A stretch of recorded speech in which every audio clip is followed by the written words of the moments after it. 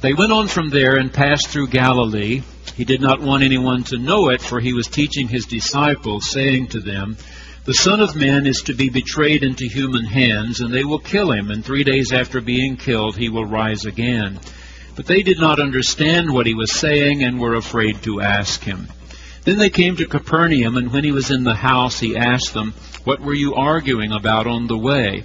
But they were silent, for on the way they had argued with one another who was the greatest. He sat down, called the 12, and said to them, "Whoever wants to be first must be last of all and servant of all." Then he took a little child and put it among them, and taking it in his arms, he said to them, "Whoever welcomes one such child in my name welcomes me, and whoever welcomes me welcomes not me, but the one who sent me." This is the word of the Lord. The lesson for today comes right on the heels of that conversation up at Caesarea Philippi, where Jesus had asked, "Who do you say that I am?" Peter had said, "You are the Messiah." And Jesus then began to tell them how the Son of Man must go to Jerusalem, be handed over, killed, and then rise again. Simon said, "There is no way." He began to rebuke him, saying, "That's not what happens to the Messiah." And Jesus said, "Get behind me, Satan. You do not know the ways of God." So the next time Jesus says almost identically what he said before, how the Son of Man will go to Jerusalem, will be handed over, they will kill him. It's very positive. They will kill him, and then he will be raised again. They did not understand, but they were afraid to ask. Remember the paper chase? Some of you older ones will remember the paper chase with me. John Houseman played the role of a law professor up in a New England school who loved to have a room filled with students, and whenever one of them would ask a foolish question, he would carve his initials into that student's chest. I had a professor like that one time. He was brilliant. Dr. Schubert Ogden, his name. He's still living, retired now in Denver, Colorado. Really brilliant. When our Jason was inducted into Phi Beta Kappa down at SMU, this man was president of Phi Beta Kappa over the southwestern United States. He was amazingly bright. And I ended up having him as professor on the most important course one has to take in seminary, and that's called systematic theology.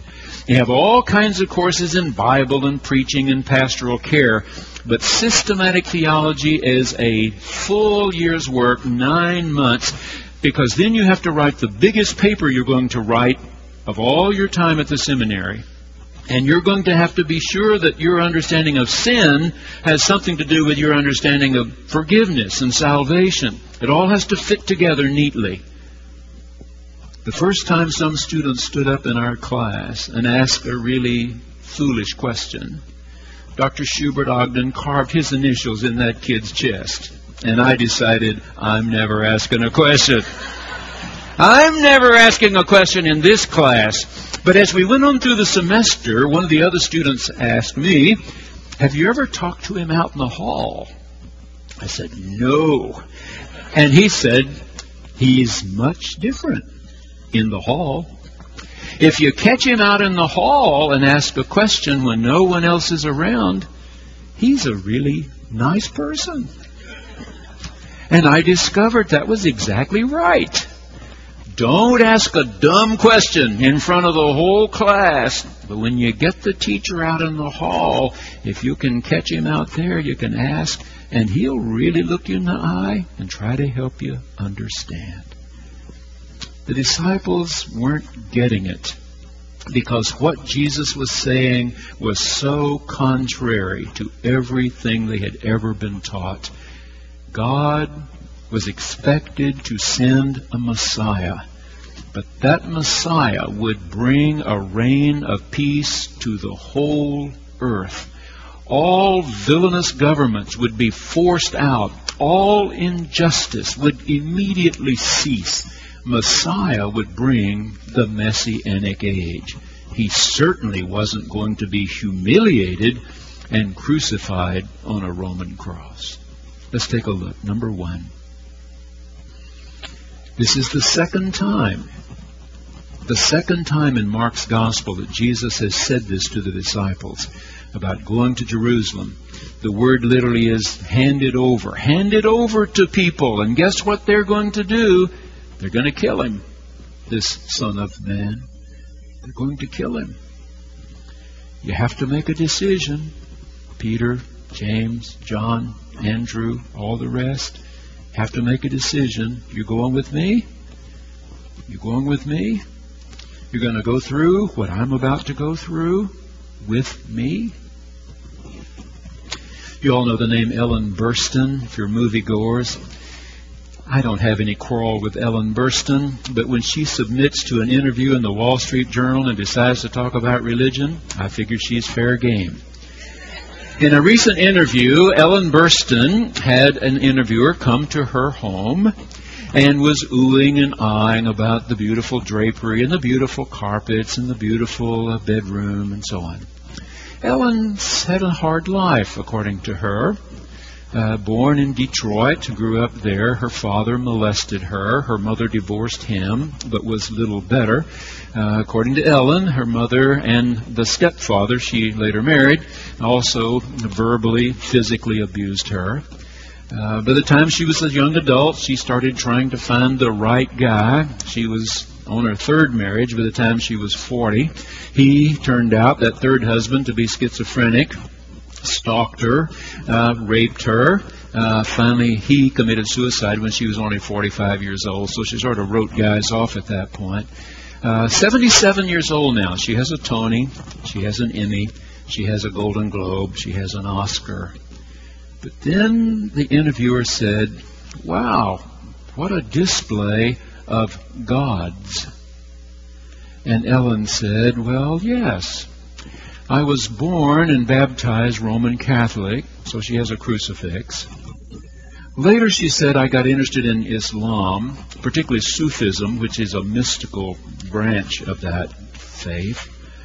But then right there on the shelf was also a Buddha, and right next to it was a Shiva, and right next to that was a snake goddess from Manoa." And Ellen concluded her autobiography and the interview by saying, "This house is me. It's all about me." Ellen, Jesus came to say, you got to make a choice.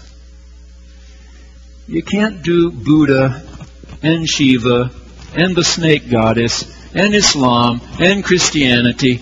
You got to make a choice. You just have to choose. Which one is God's way for you? Which one? Not all. Which one is God's way for you? Can you follow a God who was willing to be humiliated and crucified in flesh and blood in a man named Jesus of Nazareth? Number 2. I wish they'd ask a little more, don't you? I wish they'd ask a little bit more. They were frightened. They didn't ask. At this point, they didn't want to ask again. But they needed to. This Wednesday, we come to the end of summer and the beginning of fall. Now, the reason for that, of course, is that this Wednesday, we will have exactly 12 hours of daylight and 12 hours of dark. Now, ancient humans a long time ago discovered there comes a longest day in what we call mid-June and a shortest day in mid-December, and 2 days, equal hours of light and dark in the spring, in the fall. This was important for them because they were hunters and gatherers. They needed to know the migratory patterns of animals, of birds. And when they learned to cultivate plants, they certainly needed to know when seeds germinate best and when crops need to be harvested before the freezes begin. Measuring time, very important. In cultures around the world, some of the biggest celebrations occurred at this fall event. When harvest came, pagans ate too much, drank too much, had sex with too many different people, and finally hauled in their king, proclaiming, "Behold our king, he is our God." Not with the Jews. Not for the Jews. What our Jewish community has just been through the last 2 weeks is what they've been doing for centuries. For them it began with Rosh Hashanah, the new year. The end of one, the beginning of another. Not January 1st, harvest time. At harvest time, 10-day beginning of retrospection, culminating last Friday night in Yom Kippur, the time of atonement. 10 days of asking, what good might I have done this year that I didn't do? What harm did I cause that I should not have? How can I do that better next year? How can I do the good and avoid doing the bad? And is there a chance that God will forgive me, set me right once more, and help me do the good and avoid doing the bad? Yom Kippur. When centuries ago, before the destruction of the Second Temple, the high priest went into the Holy of Holies on Yom Kippur and prayed that God would move from the seat of judgment to the seat of mercy.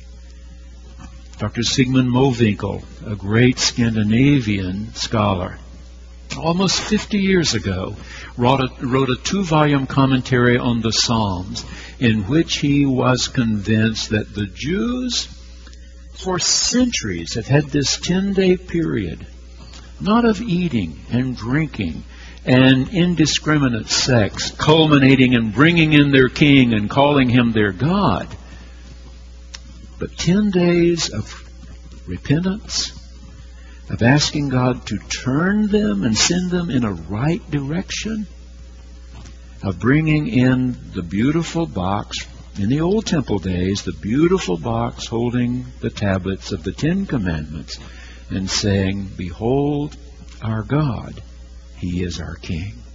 Okay?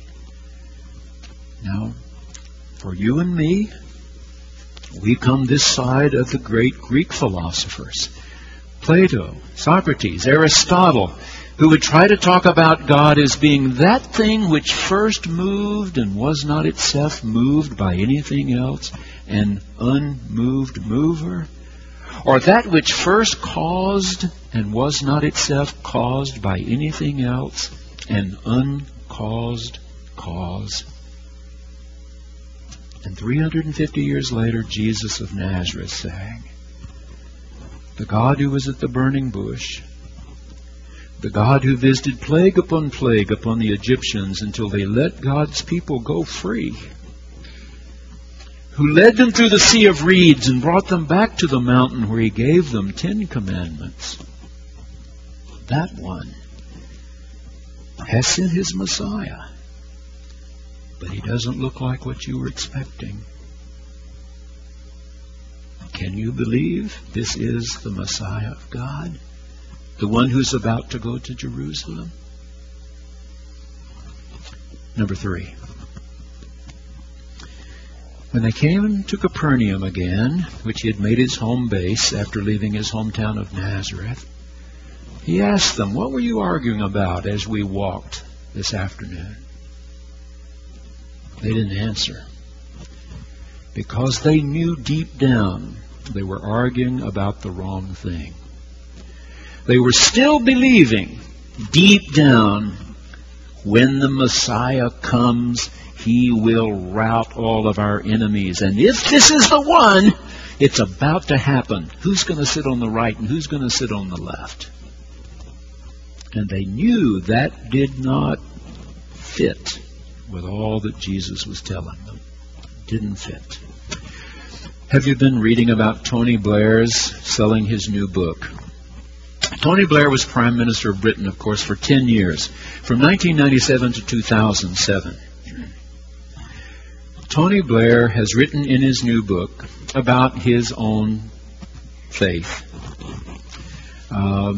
It's been in the news again this week because the Pope, Benedict XVI, has been in England, and Tony Blair became a Roman Catholic. Prime Minister of Britain, which has a state religion, Anglicanism, he became a Roman Catholic. But this is his story. When he was 10 years old, his father, who was 40, had a severe stroke.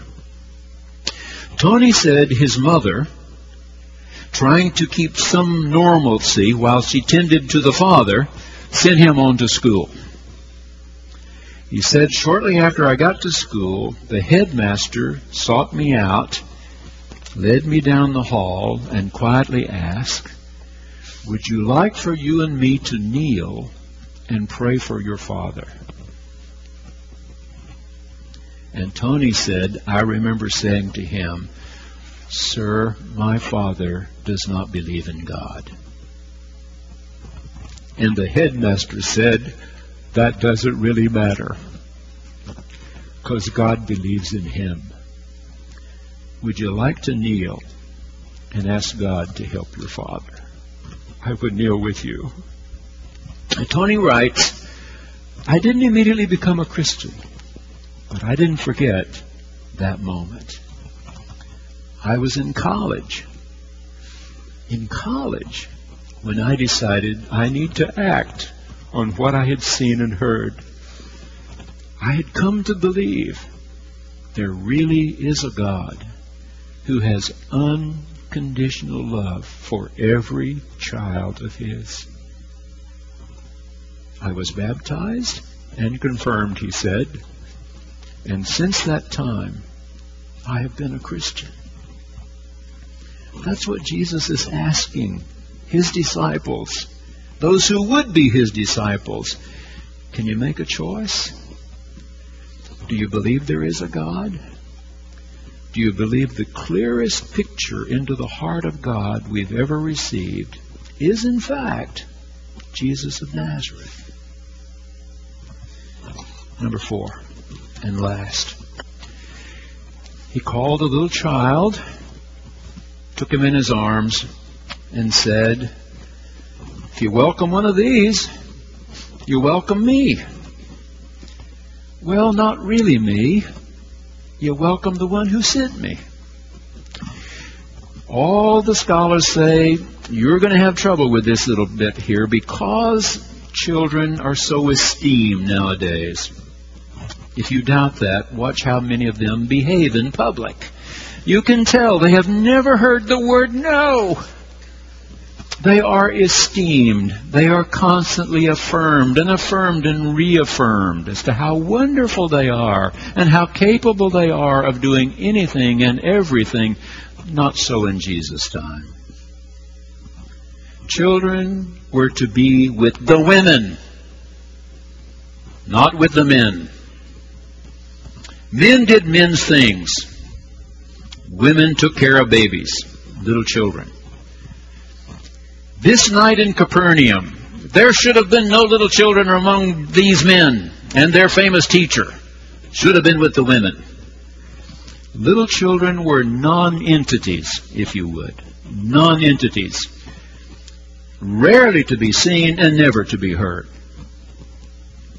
So when Jesus takes a little child into his arms and uses here in Mark the same word that he had used a few chapters before when he sent the disciples out 2 by 2 and said, those who welcome you, teach and preach. They will feed you. They will house you. Keep teaching and preaching and healing. That's the word here. Will you welcome this little non-entity? Those who have no voice, who have no power, who have no wealth? Will you welcome? If you welcome one of these, you welcome me. Well, the truth is, you welcome the one who sent me. One of the big dramas, perhaps the biggest drama playing out right now, those 33 miners trapped under the desert down in Chile. I think about them every so often. I cannot imagine what that would be like, to be trapped a half mile below the surface of the earth and know that there was no way out for you for at least 3 or 4 months. This began on August the 5th. An explosion, a cave-in. When finally a hole was drilled, very small, but down this half mile, with a little microphone and a camera, the people up on the surface were thrilled to find that all 33 had survived. All 33 were still alive. The largest room still left, about 25 feet by 25 feet, for 33 grown men. There are little shafts off from that where they can have a little privacy and they can sleep. Head to feet, stretched out down a mine shaft. But they were told right from the beginning, it's going to take us a long time to get there. We have to bore a hole big enough that we can pull a grown man out through the shaft. It may be Christmas before we can get you out. NASA was summoned. Can you believe this? Our NASA folks, because they've dealt with people alone in space, 1, 2, then 3, occasionally more than 3 on the space station. But even when they were first sending to the moon and back, how do people do well in situations where they can't get back just when they want to and may not get back at all? How do they function? Well, the NASA scientists have been saying, first of all, we'll have to watch and see how they determine who's going to lead them. That'll be first. Who's going to lead them? NASA's bet was that because of the culture in Chile, the young would defer to the old. That's what happened. The oldest one there is 62. The youngest one down there is 19. And all 32 turned to the 62-year-old. He appointed as his assistant the 54-year-old, who's next in age. But look what happened next. The NASA scientists say they must maintain a sense of civility. They must not become animals. They must be humans. They must be people to each other. You know what the 62-year-old asked for as soon as there was a hole big enough? Toothbrushes, toothpaste, razors, bath water, clean clothes. The first picture we saw, men stripped naked to the waist, sweating, grime all over their faces. Not now. They are shaved, they are bathed, and all 33 wearing new red shirts, sent from the surface. Second, the 62-year-old designated one of the shafts a chapel. A cross was affixed. And all the other 32 were told, you can come to the chapel anytime you want. And if you want somebody else to pray with you, somebody will. And then this part about taking self out of the center and putting God and the other into the center. NASA said this was a big step when the leader said, and nobody will eat until everybody eats. So far, they're doing well.